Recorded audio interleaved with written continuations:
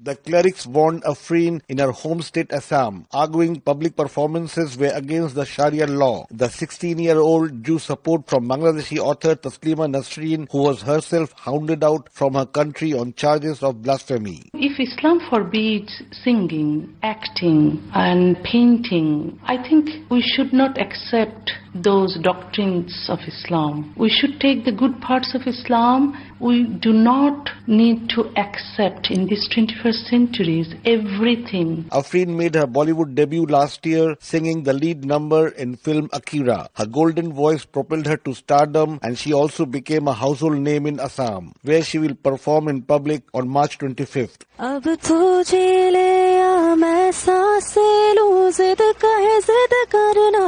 Assam's government ordered round-the-clock security for the artist, and India's ruling BJP party spokeswoman Shazia Ilmi fired a broadside at those who threatened Afrin. Very clear, there is no place for clergy in Islam. Everybody's religion is between them and their God. But prominent cleric Maulana Zakir Alam insisted the fatwa was a forgery to discredit Indian Muslims. Mainstream media is projecting these suspicious people as a mufti.